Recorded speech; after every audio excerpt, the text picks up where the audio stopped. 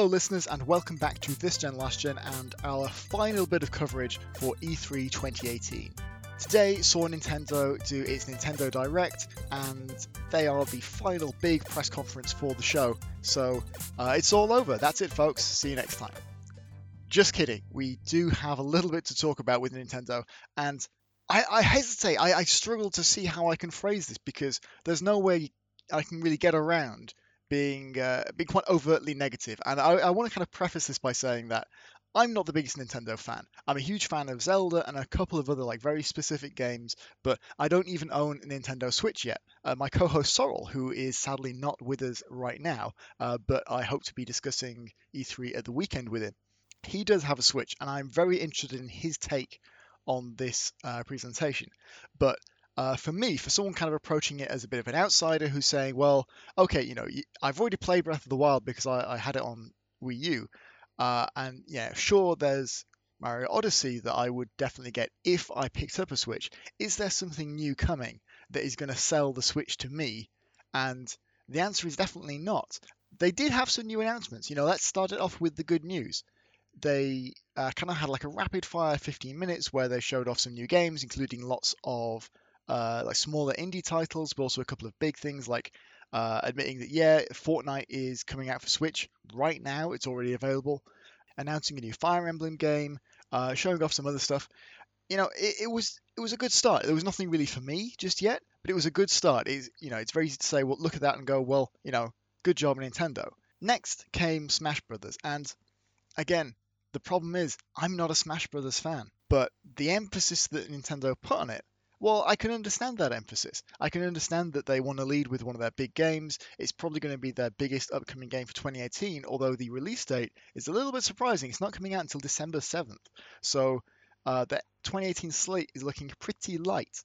Unfortunately, this focus on Smash continued for 20 or 30 minutes, and it became like an avant-garde performance piece where they're just starting to read out the patch notes. We were getting not just a kind of a quick cut of fighters that are being brought back to this iteration of Smash, but we were getting character by character breakdowns of minor costume changes and minor tweaks to their attacks. An actual quote that really just sticks out and blows my mind is them saying, yeah, Wii Fit Trainer is back, but we've slightly changed her face. It was an astonishing performance, and as dreadful as it was, I'm kind of glad that I did actually sit and watch it, because I think if someone was telling me that this happened, I simply wouldn't believe them. You really had to be there and just get this non-stop 30-minute barrage of Smash information. And they did have some cool news in there that I'm sure that Smash fans were very, very happy to hear. From like hardware stuff, like they're implementing all of the amiibos from previous versions of Smash, but also all of those characters amiibo. So even if you got like a variant of a Mario amiibo, you can use it with Mario in Smash Brothers. I guess that's cool. They announced that, yes, again, they're bringing back the GameCube controller, which is, of course, the most popular, or at least the most cult controller for Smash Brothers. Again, that's pretty cool. But I just don't think that we needed such an interminably long breakdown of all the little tiny changes, all the minutiae that go into, what is essentially a port of the Wii U version of Smash with a lot of new features thrown on top, like a lot of new characters. And that was it. There was no sign of Metroid Prime 4, which was announced last year. I mean, I guess the expectation was maybe that they wouldn't show anything new. All it had before was a logo. It sounds like they just started working on it, so I can kind of understand that there's nothing, but no mention of it whatsoever. Again, as a Zelda fan, I was kind of hoping that we might get some Breath of the Wild DLC or a kind of a nod towards a 2D Zelda. But we didn't get anything there. Overall, it was just a very odd presentation. The big rumor before the show was that we might get a kind of Star Fox Grand Prix or some kind of Star Fox racing game, and there was no sign of that. So yeah, it's a very difficult thing to watch, and like a very underwhelming end to what has, to be honest, been quite a low-key E3.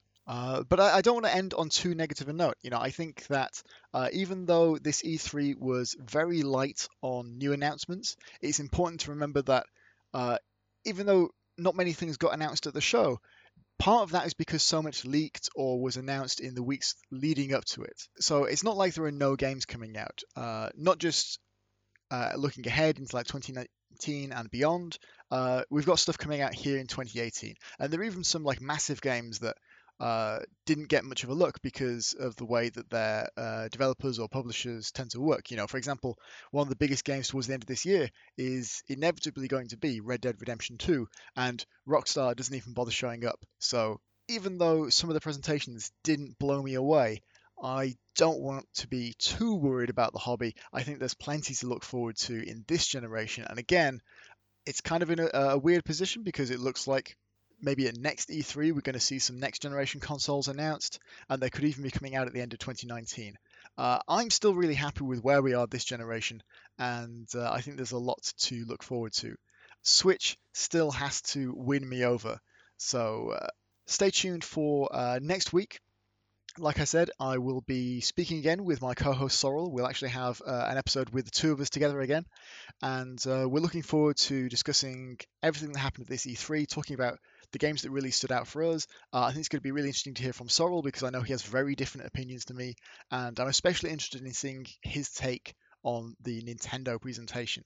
And of course, E3 itself has actually started now. Like I said in the very first episode of these recaps, the floor show is E3, and the press conferences are kind of an adjunct to that. So there's always the potential there's going to be some interesting stuff on the floor that didn't get picked up in the big press conferences. I know that Sony has already released a schedule. They're going to be highlighting some games that didn't really appear in their press conference yesterday. Days Gone is amongst them. A gameplay demo of Resident Evil 2 remake has been promised. So there's lots of cool stuff that might appear as we go through the week, and we can chat about that in our next episode. As always, if you haven't subscribed already but you want to be kept up to date on our new episodes, join us on SoundCloud or over on iTunes, and you can follow us on Twitter and Facebook too. So thanks for listening. We will see you again with our regular episodes starting next week with a big focus on our E3 reactions. Adios.